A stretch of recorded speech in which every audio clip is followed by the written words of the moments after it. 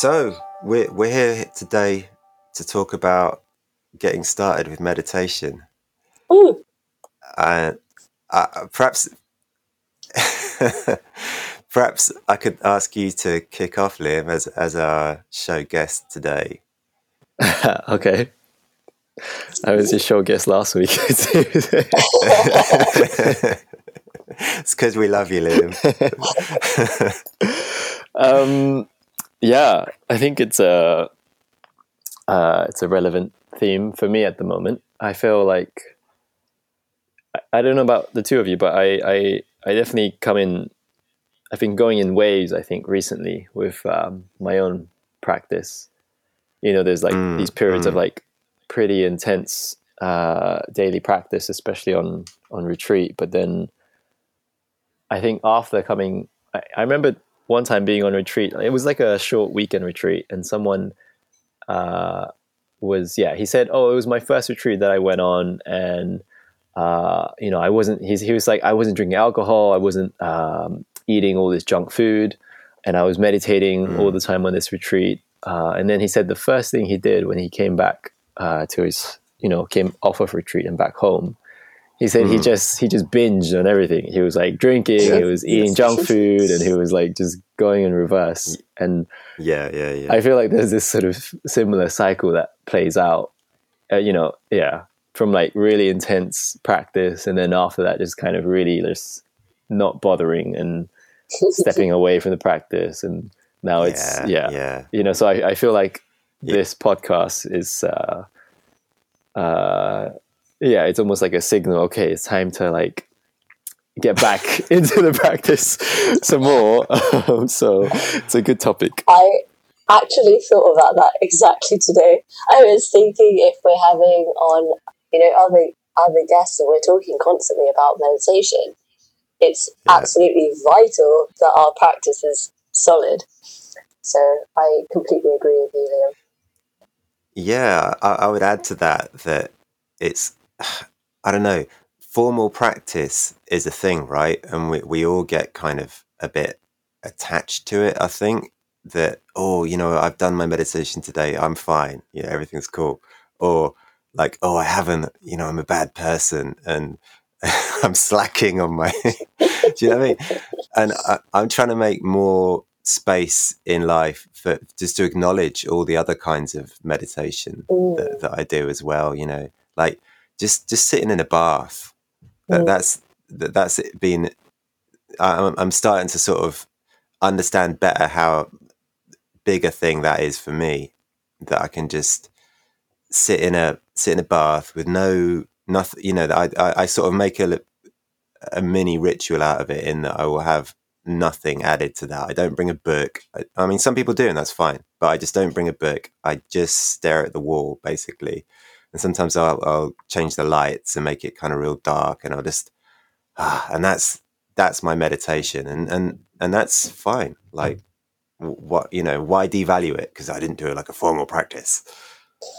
For sure. And I think, when you start doing a ritual like that, so ritual being something you take on quite regularly, that begins to open up the scope for it being a formal practice in that sense, because it takes on another element every time you do it. And I think exactly that, how we see formal practice as only just sitting, but I was speaking to someone about it the other day, where even just like movement-based practices aren't even acknowledged as much. So let's say you do yoga or Tai Chi or even just walking, but we would say that would be like walking practice, rather than like a sitting practice, which everyone thinks to be a bit more like formal sometimes.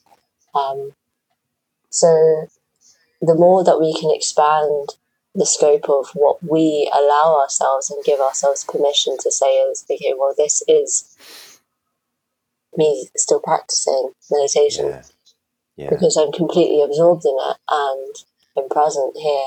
I think that's enough. And that in itself is a practice for us to keep reiterating it and bringing it home. Yeah. Yeah. I mean, I think the whole point of formal practice is so that it just spews over naturally into informal practice. And I think, Yes. when you were saying about how when you're just taking a bath, I feel like those moments are almost like the fruits of meditation, where it's, you just have these moments of spaciousness, and you can kind of allow yourself to just be. I hear a lot. Teachers kind of recommending when when people do their first like solitary retreats to not try to pack like really pack the schedule in with like a routine, or like saying, okay, 9 to 10 I'm gonna have meditation, and then 10 to 10:30 I'm gonna be doing some reading. To just not really try to fill the schedule, but to just have a lot of this empty time where where you can just be without any formal practice going, and even that in some ways is it's definitely a practice. Maybe it's not formal, but it's still practice. Yeah, nice. It's interesting, isn't it, the kind of attitude to meditation. And I mean, there's a lovely book. And I think we mentioned Lauren Roche last time we talked. Yes. It's called Meditation Made Easy. Great book. And it's so good. It's so good. It's a funny one, right? That title is really off-putting if you've done, retreats and stuff. You're like, oh yeah, whatever. It's some sort of kiddie thing. But actually, like, a lot of the book is just about attitude towards it. And let me read a little bit here, because there's a lovely passage that just sort of I keep coming back to recently. He's saying that, meditation is an activity of your total being, and you cooperate with it. Your contribution is to create conditions under which it can happen. You are inviting meditation to happen by the way you pay attention. When you take this approach, not only is meditation easy, it is effortless. And that to me just, it's a completely different perspective on how I learned meditation, because I learned it in a very formal way mostly via the Goenka, let's not call it a cult, gang. They and I owe them everything on that level. It was very useful to me to learn via that route. But I'm realizing more and more that it's not the only route, and there's that actually it's almost like that route is like, okay, now sit down and meditate, kind of do this, do that. Now you are meditating, and look at the fruits you have gained. But actually there's you can't really like do meditation. Meditation does you. Yeah. All you can actually do is kind of open the door to it, make space for it. Yeah, for sure. There's actually I remembered hearing about these two umbrella terms for the different schools within Buddhism. So one being like this, they call it the developmental approach to Buddhism, and then the other one being this more discovery approach. And I think that's quite a nice, because a lot of people will probably only ever come across this developmental approach where it's like, okay, yeah, you have to really strive, you have to really work hard and cultivate. But then the other side of the school is, the other school is, it's just this deeper relaxation, and kind of recognizing that there's nothing to do, that you can't actually meditate. And so they practice non-meditation. And there's all this different kind of language that's used. And I think according to people's personalities, they might gravitate towards one or the other. I love that. Wow. The discovery approach. And so if it's not so much taught, this kind of discovery approach, how, Liam, might you suggest, if someone listening, what you just said piqued their interest, where would you send them to go search and learn about this a bit more?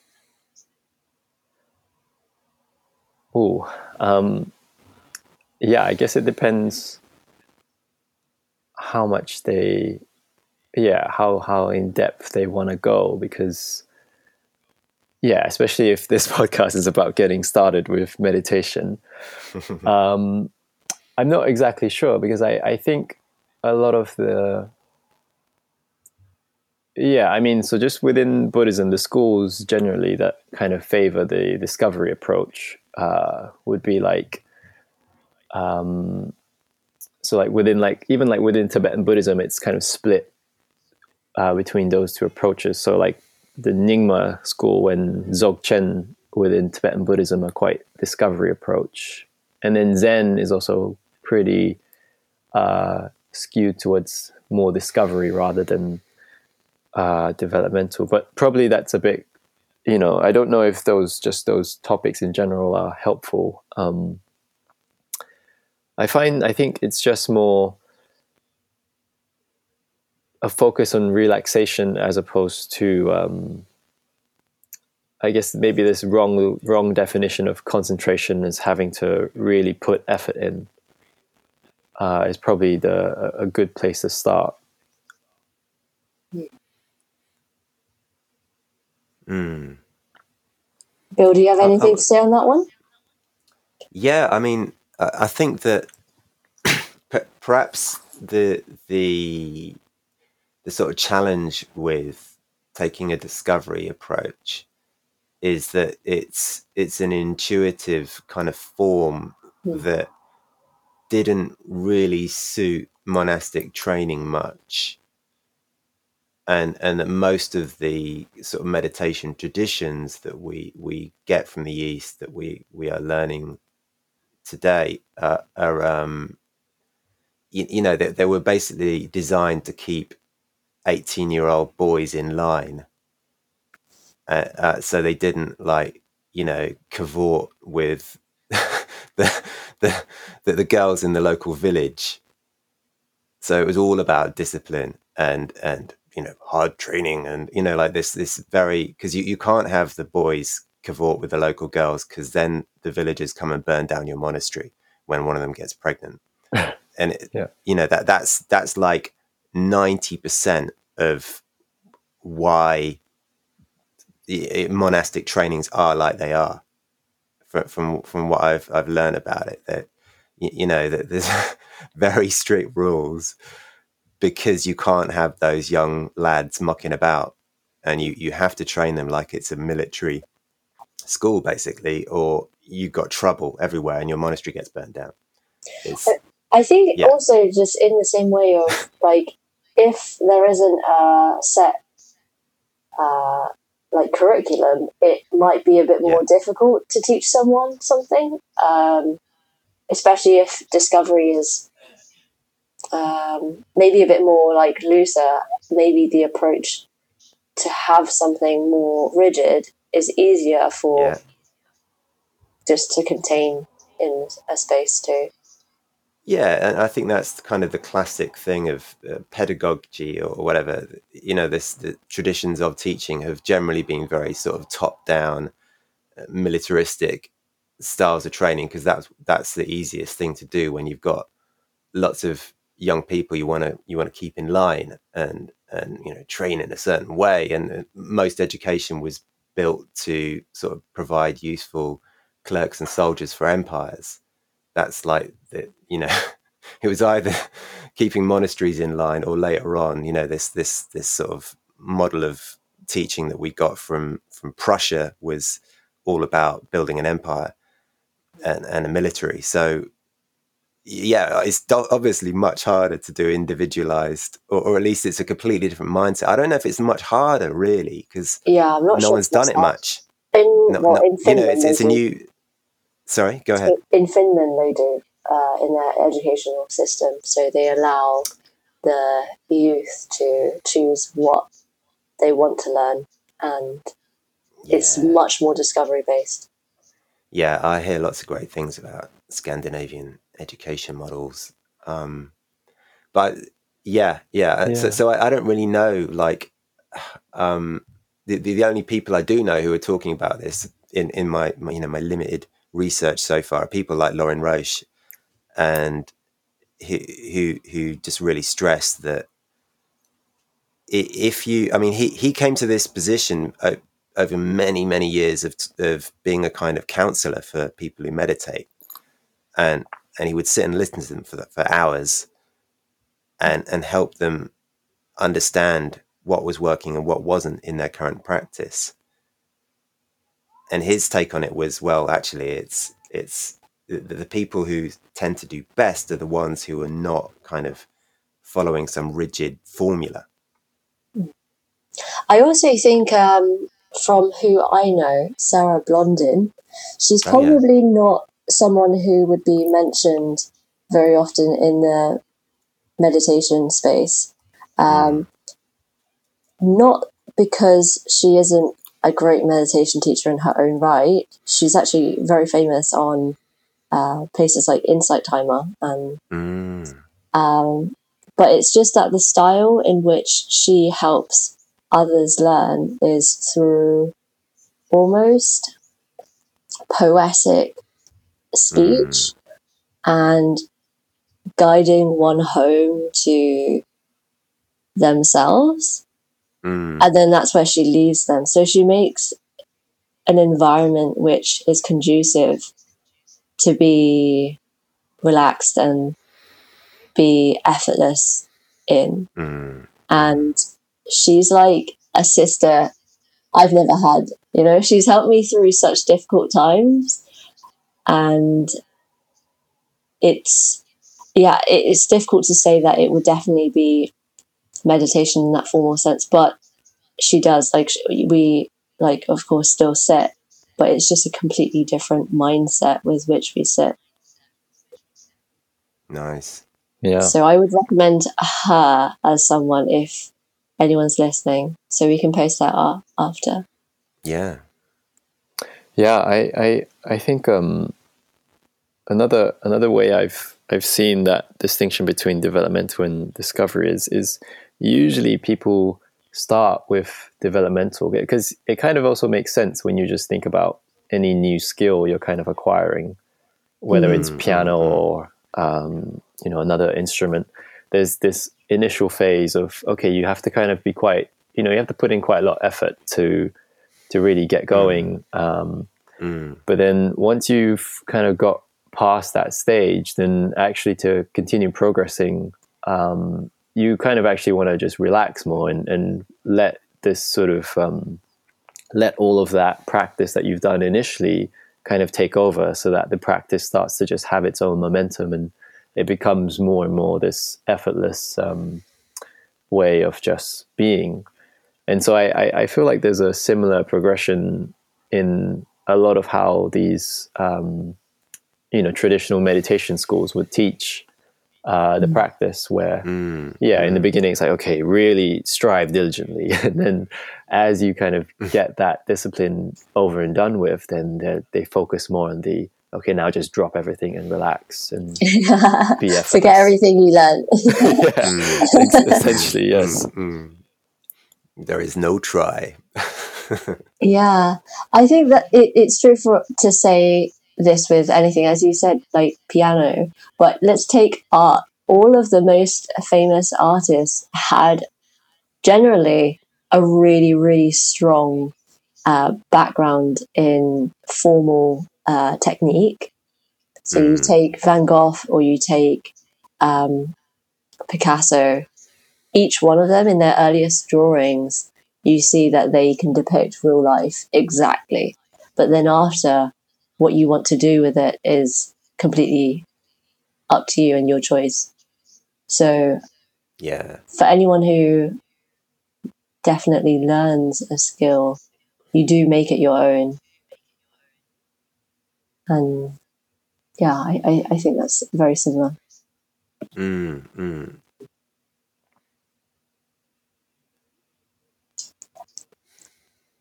Liam, I'm curious to know, I mean, do people ask you how to get started with meditation? What do you tell them? Mm, I think what we've been covering so far about, the attitudes are definitely important. And I mean, I guess general tips would that I also tend to, I definitely followed these in the beginning, and I still do for the most part. Would be things like, like a 10-second formal practice is actually fine. And I sometimes do that where, okay, if I've had a really hectic day and I haven't been able to sit like a full, whether it's 20 minutes or a full hour or something like that, I'll just set a timer for like a minute, or even less sometimes. And that's it. Like, and then because I think it's also important to get that streak. I feel like there's something about that continuous streak, even if it's just a 10-second formal practice, that can be really helpful for maintaining that habit. And so that's kind of what I like to do with keeping it just super minimal. I actually love that, and I definitely stress to newer students that I teach that sometimes, so it's from, I think I initially learnt this one from Chad Meng Tan, who was the original founder of Search Inside Yourself. And he said to his friend who wanted to learn, how can I start? And he just said, just do it by taking one full present breath. And so his friend started doing this, but being an overachiever, he just started, increasing that momentum. And I think what you say, Liam, about having a streak, or how I might put it, is like just being able to maintain this habit in whatever sense, like however short it is, it doesn't matter. So that as we build momentum, the time doesn't really matter. And it's much easier to increase time after something has already become quite habitual. It's in the same essence of like when you first start teaching a child to brush their teeth. Like they don't like it, sometimes they'll just like run away and go to bed before, but that daily 2 minutes of brushing their teeth twice a day accumulates to so much. The difference being that if they I think I worked it out one of the other weeks, that it's about like 65 minutes or something a month. So if you went for like a regular teeth clean, that's about a similar time, but your teeth would be absolutely ruined by then. Or if you look at it in another sense, how doing very little frequently makes a massive difference is how I like to see it. Yeah, and it's the same, I think, with formal meditation practice. Yeah, there's a nice. There's a great. I think he has an email course now called Tiny Habits. I don't know if the two of you have heard of that, but it's just great. I mean, it's not meditation specific, but just the lessons on habit formation and actually how to form a habit through these these tiny behavior changes is gold. It's a great resource. I think that's the number one question that I get. They say, okay, well, now I know like this plethora of different meditation techniques. I just find it very difficult now to remember to have to do it. So it's often when you remember, then you can do your 1 minute, but when you first start something, sometimes it needs that formality so that you can come back to it. And often they say with new habits to link it on to something you already do as a habit so that you can remember. So if it's brushing your teeth, then you might just stand for a minute and you might just take a breath. Or if you come home and the first thing you do is put down your keys, you might just stand there a little longer to bring yourself back into a state where you like have put work away. So I think that habit attachment is very, very helpful. Nice. So maybe we can have a little brainstorm now, maybe coming up with a few of when you might do that to a habit. Anyone want to go? Yeah, I mean, it could be as simple as, having a lie down, like you say, after work. Just lie on the floor and, put your knees up, stare at the ceiling, 5 minutes, that kind of thing. Yeah. Yeah. Or after a bath, just to take a moment to breathe and let your thoughts run wild. Yeah, in the Tiny Habits course, they talk about recipes. You can create these recipes where, you find like after I take my first bite of breakfast, I will take one mindful breath. So that's like a tiny habit recipe. I think there's, because there's so many of these. Some of them also quite unconscious habits that I know I have as well, that I can probably link with a new practice. And some of them like just super simple, like when I leave the front door, send loving thoughts to 2 friends, something like that. Yes. Or as you enter on the way to work, even though most of us are not going on the way to work anymore, as soon as you see someone, the first person you see, you send them a warm wish. Or you can do it to your entire train or bus, whoever's on there. Nice.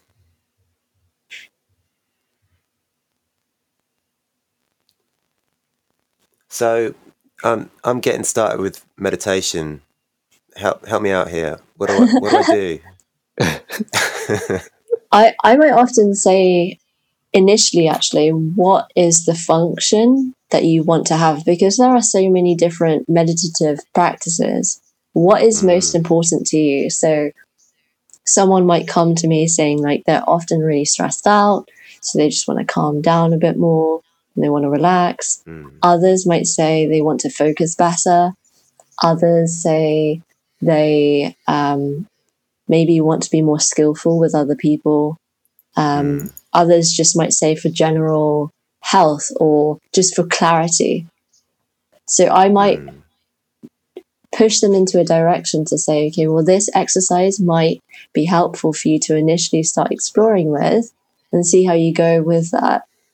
And then often just they might come back and then develop further on what they might have found difficult or what other exercises might suit them too within the same sphere.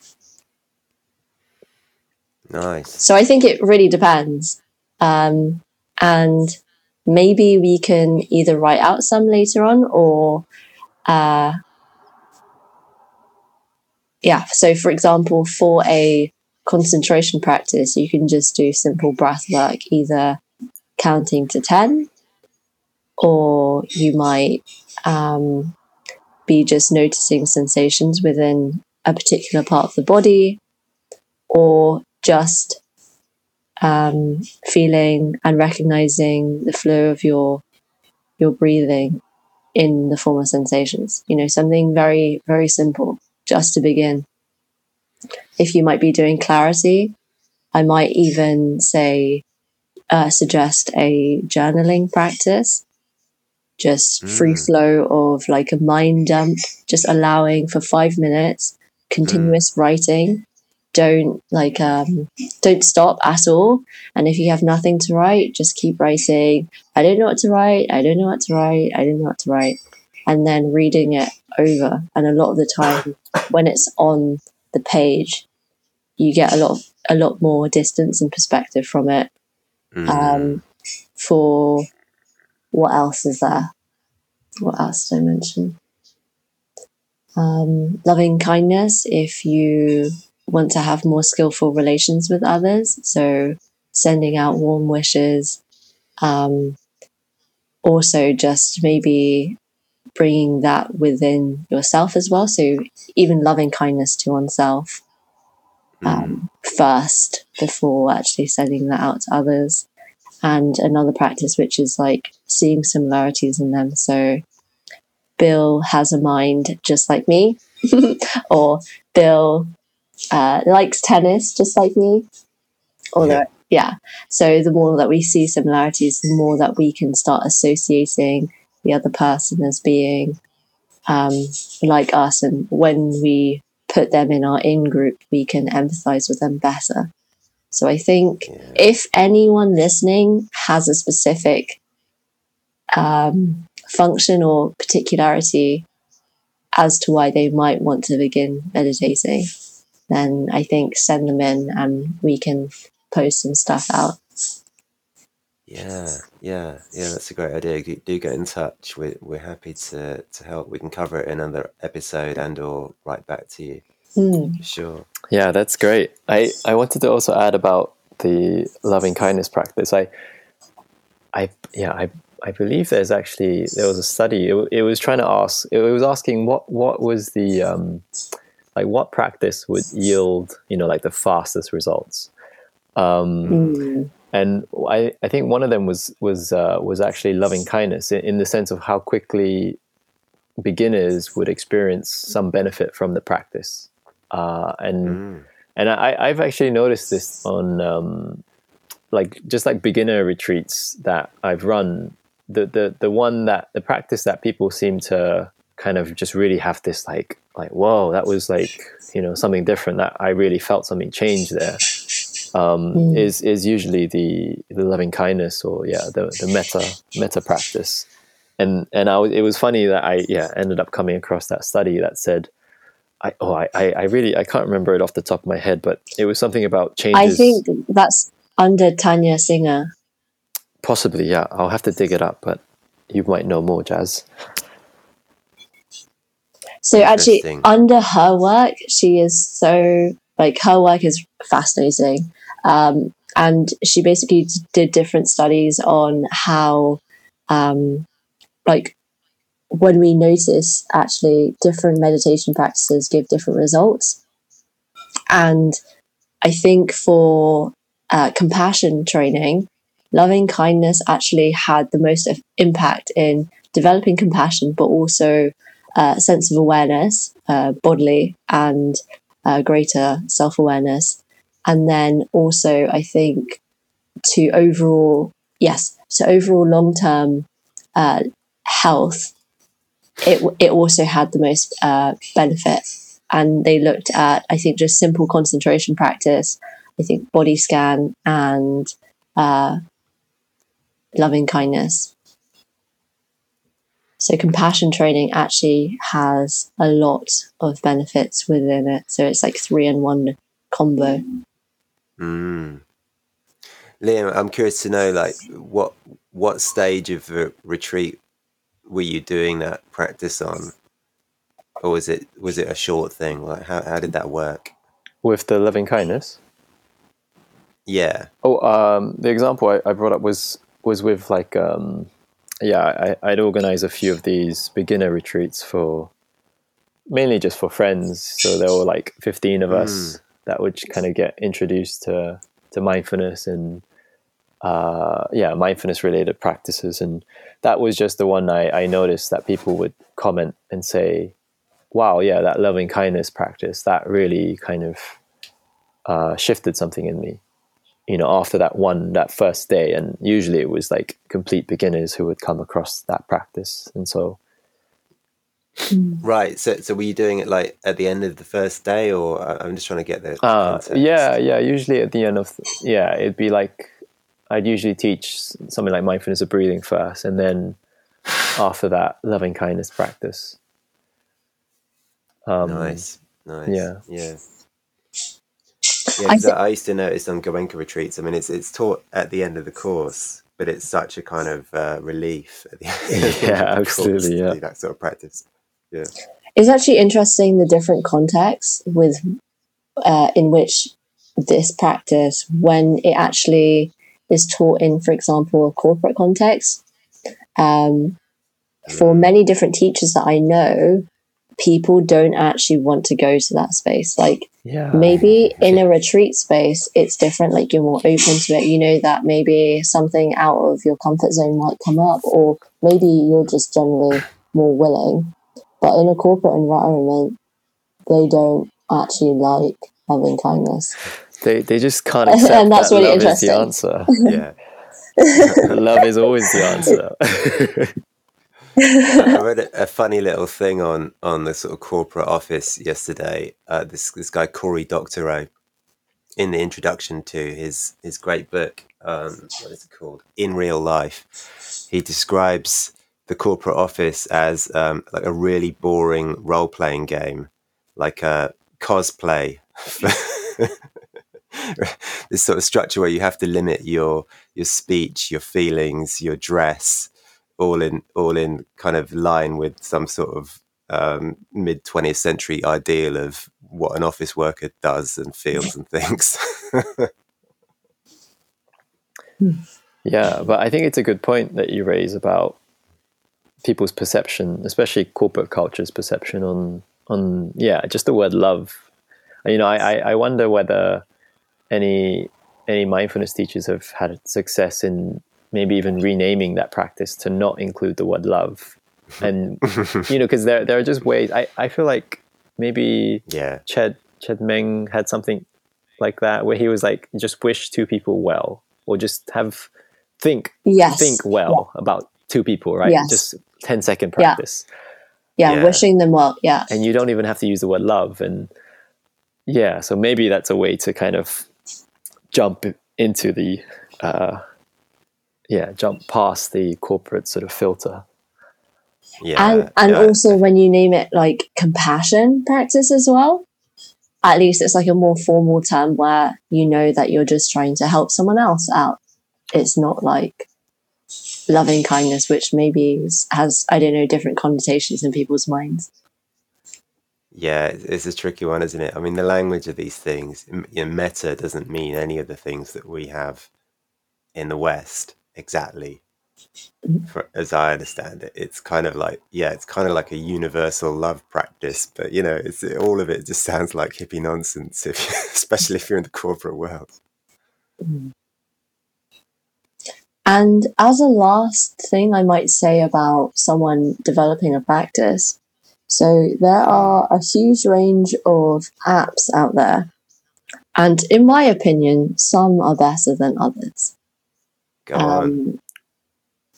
I would recommend for someone Insight Timer before I recommend any others.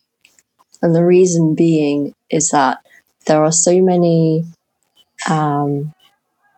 great meditation teachers out there freely. And so you can really come to understand different types of formal practices, and even just your connection to a teacher, I think, is really important. And just the perception of if you like their voice or not, you know, more superficial things that just can help if they have a nice voice and you like that. And because they have like tens of thousands of meditations freely, there's something for everyone, from like kids to, if you are looking at more spiritual based practices, to more like secular or even corporate practices. Like the entire range is on there, and it's well reviewed and rated. So it's not as prescriptive as other apps where they have only one or two teachers, and you also have to pay. Yeah. Insight Timer is great. It's also got, I just love the like the little bar charts you get for tracking your practice. It can get definitely, just that gamified aspect. I find quite useful for, just whether it's maintaining the streak or like, oh yeah, I got to get another hour this week to hit my targets or whatever. It's kind of, it's definitely useful. It's funny, and I did play with meditation timer sort of apps that would do that for a while, but like lately I've just been like, no phones, just get the damn thing away from me. Yeah, I actually bought a sports timer just so I didn't have to use my phone to time things if I needed to, put a time limit on meditation. That's nice. Yeah, I think going to analog is always great.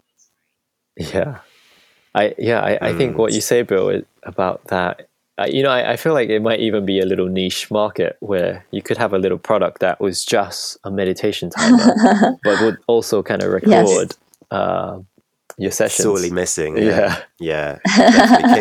Someone make a Kickstart. Yeah. Put this together. Maybe we should make a Kickstarter, guys. Maybe. So I also had some, just like other general, like tips for getting started. But one of them that's, I don't know how people will relate to the word setting up a shrine, but it doesn't, you don't have to use that word, but just a basic space that it's kind of like, okay, this is like a space that you set up and it's where you meditate. Maybe it's like in the corner of your room and you just have a cushion in that corner, maybe with like a candle or something. And just having that formal kind of space can be quite helpful as a visual cue to meditate. Definitely, yeah. Yeah, like you say, just a cushion that you tend to only use for that can make a big difference, I find. I also like the idea of post-it notes. And it's more on the micro practice where, as we were saying before, like just, the cue to remember to do it alongside a habit. So if it's when you're brushing your teeth, maybe you've got it on your bathroom mirror. The small visual cues just allow you to go, oh yeah, I remember again. And that, particularly at the start, can be so helpful. Yeah, there's also there was that mindfulness in schools project called .b, and they had this. They had this. I never actually tried it when I was teaching mindfulness in schools. I never actually tried this part, but they had this thing where they would encourage the teenagers to text each other like a dot and then a B, and so the dot would signify pause, and the B would mean breathe. And they would just encourage the students to basically randomly text each other this sort of symbol phrase as just a random mindfulness reminder for each other. So something like that could be quite interesting. This mix of like a buddy accountability, making it a bit more social. Has benefits for sure. Interesting one, isn't it? In reading a few different meditation books more recently, they do talk about how, like, having a sangha, like whether it's as formal as a sangha or not, but being... What's a sangha, Jasmine? How I like to think of it is people who you meditate with or within a similar community. But it's a Buddhist term, yes. Yeah. And when you have a community, like those who are starting something at the same time as you, that can be really encouraging. So then you can speak about, oh, this is what I experienced and like this meditation was so cool. Or like I've been really struggling and that's like challenging for me. Can anyone lend any thoughts on that? And I think I would like to extend that more. Like, I think that's something which I didn't have when I first started. And I was very private with my practice. So I could definitely see the benefits of when I have had that opportunity. It's been wonderful. Yeah, totally agree. And I think you might be coming from a similar space, right, Bill? Yeah, absolutely. I mean, it's generally been for me one or two friends who I'm very close with over the years, and we basically just compared notes on practice as we went, and that is just amazingly useful. I mean, these conversations have been great for me in general, and other like offline chats we've both had. I'm also in touch with my brother regularly, who also started in the Goenka tradition, and yeah, we swap notes on practice regularly. He's actually the guy who got me into Daniel Ingram and all the other stuff in the past year or so. So a big influence on me. And how about you, Liam? Yeah, I mean, I think early on, I actually, they have there's this phrase, I think it even comes from Shinzen Young, where he says, oh no, it's a medical phrase. Anyway, so do to, something like that, right? So see one, do one, teach one. So I definitely tried to embody that in the beginning when I was first here, because I went on my first 10-day retreat, the Goenka one, and then only a few weeks later I ran like a 1-day sort of beginner's mindfulness retreat. And I think the idea for me then was, I wasn't trying to become like a teacher. I was just trying to share the practice. But in sharing the practice, it really kind of solidified my motivation for continuing the practice. And it also just made it social. It kind of, suddenly I had all these people I could now meditate with, and bring. Yeah, I think there's something about bringing meditation into a social setting so that it just becomes much more common. Like when I go and see, like when I hang out with my girlfriend, we'll usually just have a meditation together before we have like a dinner, before we eat dinner or something like that. And it's just become this sort of, just very integrated part of our lives. And I think, I think a lot of people kind of do appreciate that if you just bring that up, like, oh, maybe let's just take a minute before we, like kind of converse to kind of settle and ground and be present. Those kinds of simple things are quite helpful. Hey, we should start doing that at the start of the podcast, Jasmine. Actually, that is one of the like grounding practices for like my business and people who are working with me. Just having the 1 minute to settle is just a fundamental part that I just couldn't take out. Awesome. Yeah, definitely. Let's do that next episode. I mean, I kind of did before this call, but like it'd be good to make it a formal part of it. Yeah. And I think even doing it at the end also just wraps it up pretty nicely too. That's a great idea. I wonder, Liam, could you lead us perhaps in a kind of wrapping up the session mini meditation? Sure. Yeah, sure.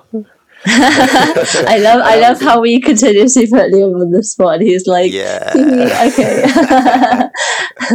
It's because we don't get a lot of time with you, Liam, that's why. I know. We want to hear more from you. It's only out of kindness. Though, let's give you space to introduce anything else, any final topics or links or whatever you want to share with the audience.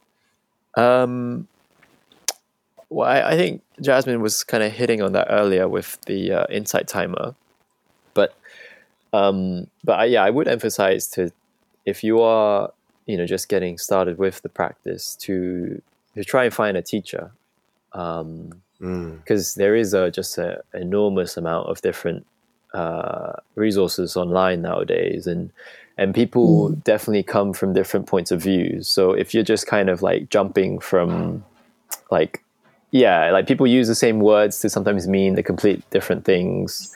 And so it's just helpful to, if you just find one teacher who you resonate with, you kind of understand their language, and then you just learn how they use the language so that when they speak, you understand what it means. Yeah, because I think, it's so easy to get lost in all the different debates about different practices versus this practice. And I think just whether it's like you find someone on Insight Timer and then you look up their name, you subscribe to their blog, and you just listen to more of their recordings, or some other way to find a teacher. I love that. Just totally keeping it simple to start.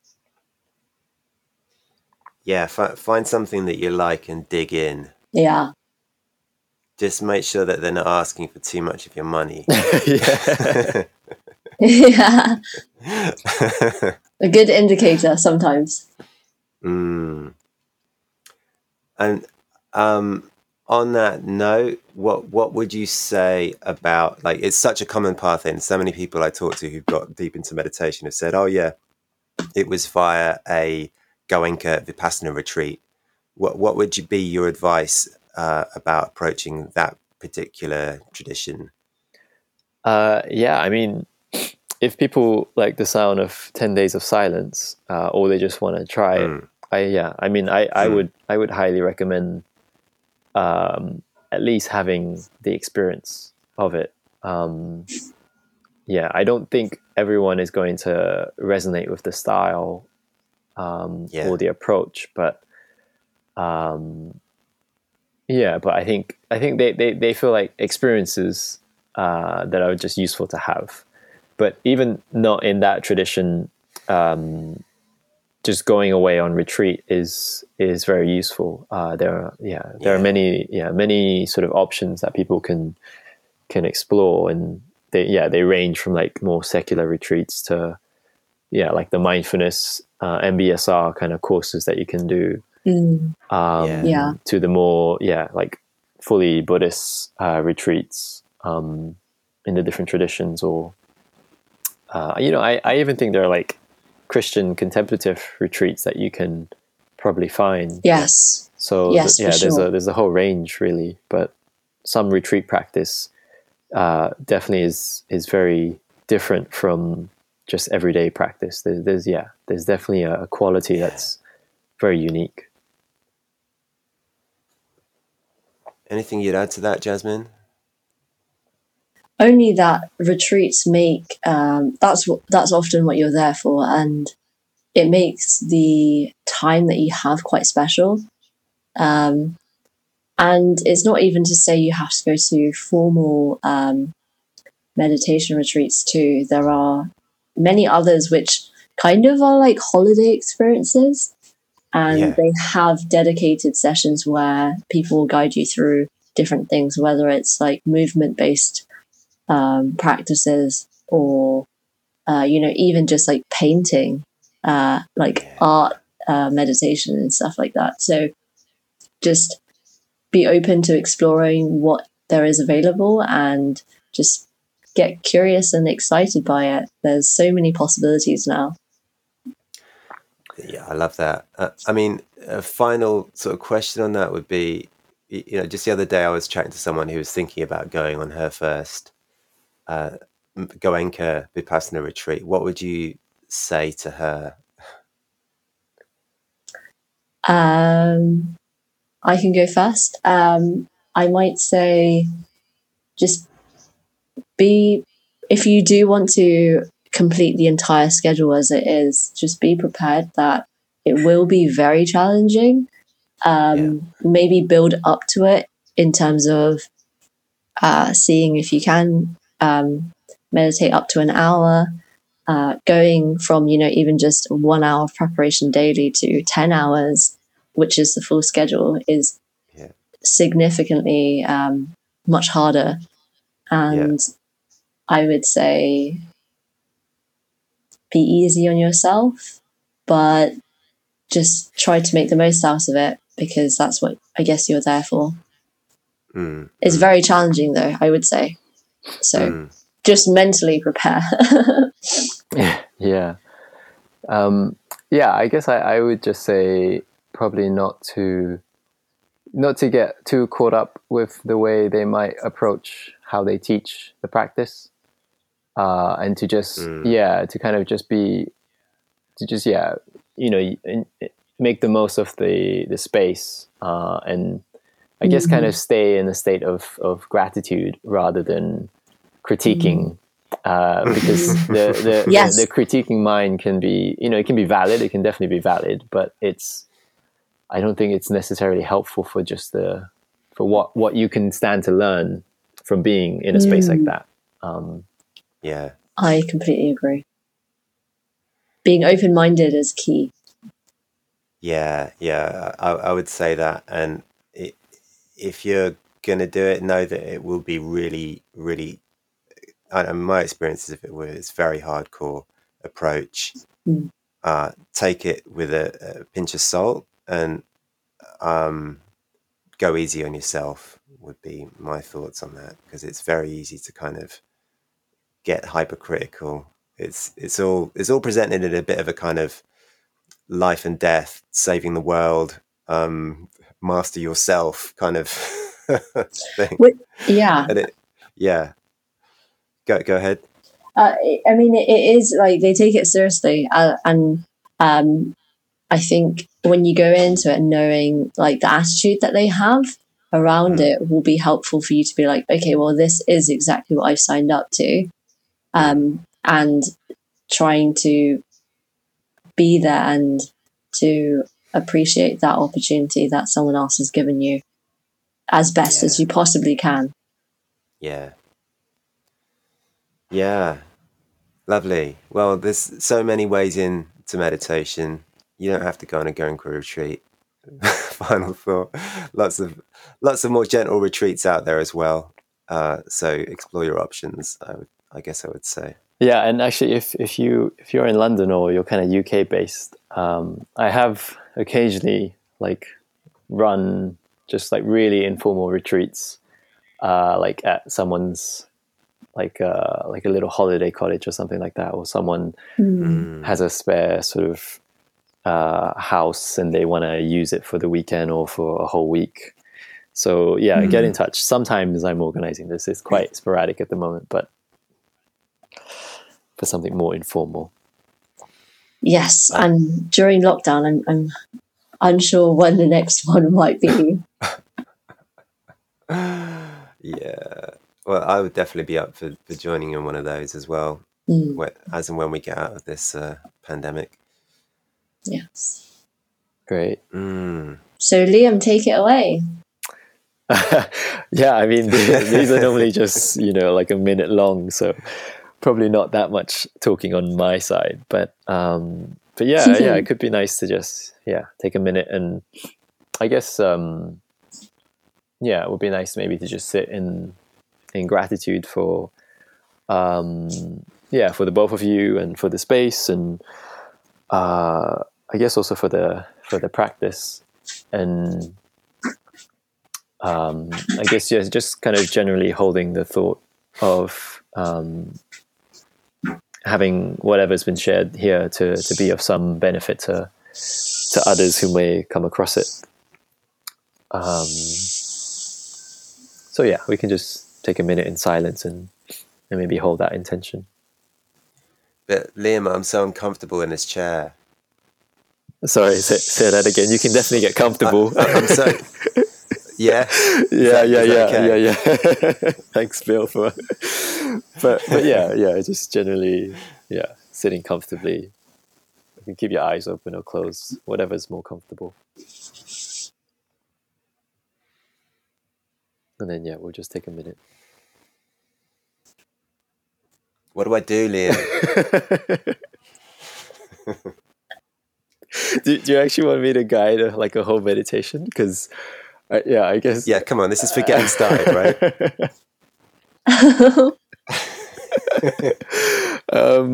I mean, I guess for this one, you can think of, we can do like a sort of a semi-loving kindness practice. if you just Right. bring up the faces of two people that you care about, and just send them warm wishes, just wishing them well, wishing them happiness, essentially, just for a few seconds. And then, if the image falls away, then you can just bring it back up again.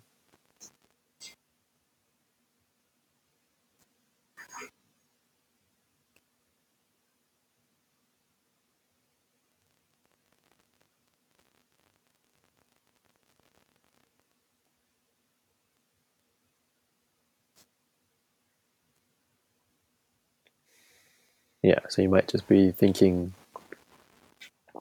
these happy thoughts towards them, or you might actually just be feeling something from the heart space and sending that feeling towards these two people.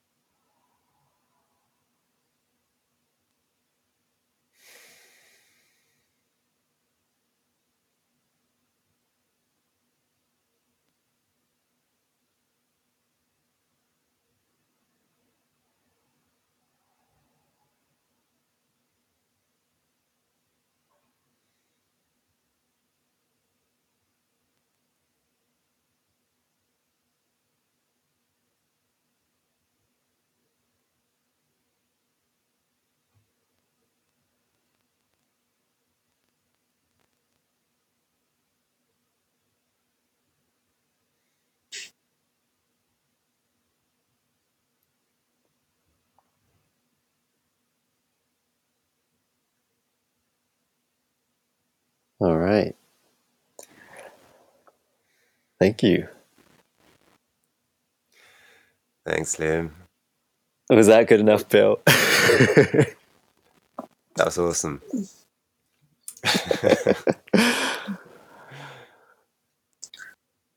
Okay, well, thank you for everyone today for listening, and for you guys for being on. Thank you, Liam, for joining us. And we hope to have you on another session very soon. Liam, where can people find you on the internet? I have a seldomly updated blog, liamchai.com. Yeah, I guess we can add that on the show links at the bottom. Yeah, for sure. But yeah, it would be cool. We can have another sort of themed show, I guess. It's quite nice to have a theme and a question to answer. Yeah, awesome. Wonderful. Jasmine, any final thoughts? Oh, I thought we would already have cut by now. Done it already. Yeah, I thought that silence was for cutting. Anyway, let's. Probably was. Yeah, no, it was fun. I liked it. And I think an hour, or was it hour 50? Basically, like an hour was. It's good. Is a good length of time. Yeah. Awesome. The only thing I would say is a tiny thing is lots of ums going around. Oh yeah. Lots of ums. We're all about the ums. Yeah. I can edit out some ums. Yeah. It's a meditation practice of its I own. think it is, to be honest. Yeah, that's learning not to say That's a nice one too. Yeah. What did you say, Liam? Oh, I just said that's a nice one to practice. Yeah. That's mindfulness. Definitely. Some really nice ideas. I really liked our that Kickstarter idea that came up. Oh, it would be cool. It's such a big project though. Oh my god. What, to make a little timer? Yeah. I know people who've done Kickstarter. I mean, making the product would be hard, but even just running the Kickstarter it's such an intense, huge thing to do. Oh right. But, yeah, it would be awesome. Yeah, it's a good idea though, I think, right? I think that's a really great idea, You just actually. have like something that looks really like that has the same feeling of like one of those Tibetan bowls, singing bowls. It's got that sort of classic I don't know what the word is, kind of ancient nostalgic look to it. Yeah. And then it has but it's kind of small and it's portable, and you can just it still has a way to log like your meditation sessions, perhaps. Yeah. But I don't know how to How that works. how do I can ask some techies on it. Yeah, definitely. I'm into the idea. I mean, it's a product I want. yeah. I mean, no, for sure. Me too. I would definitely use that, actually, because I've had the same. Yeah, because I don't know about the two of you, but sometimes my Insight Timer can take like a really long time to load up, and that few seconds can, and I'm just waiting on my phone, right? And I'm like, oh, maybe I'll just quickly look at my messages. Just that 10 seconds can be a real sort of devastating moment. So they're killers, man. They're killers. It's a deterrent for sure. Yeah. Thanks so much. I'm going to get on with my working day. It's been such a pleasure, really. Thank you so much, both. Yeah, thank you both. Yes. Let's catch up soon. Yeah. Let's do this again. Okay. Bye-bye. Bye. Waving. Bye, guys. Have a nice See day. you soon. You too.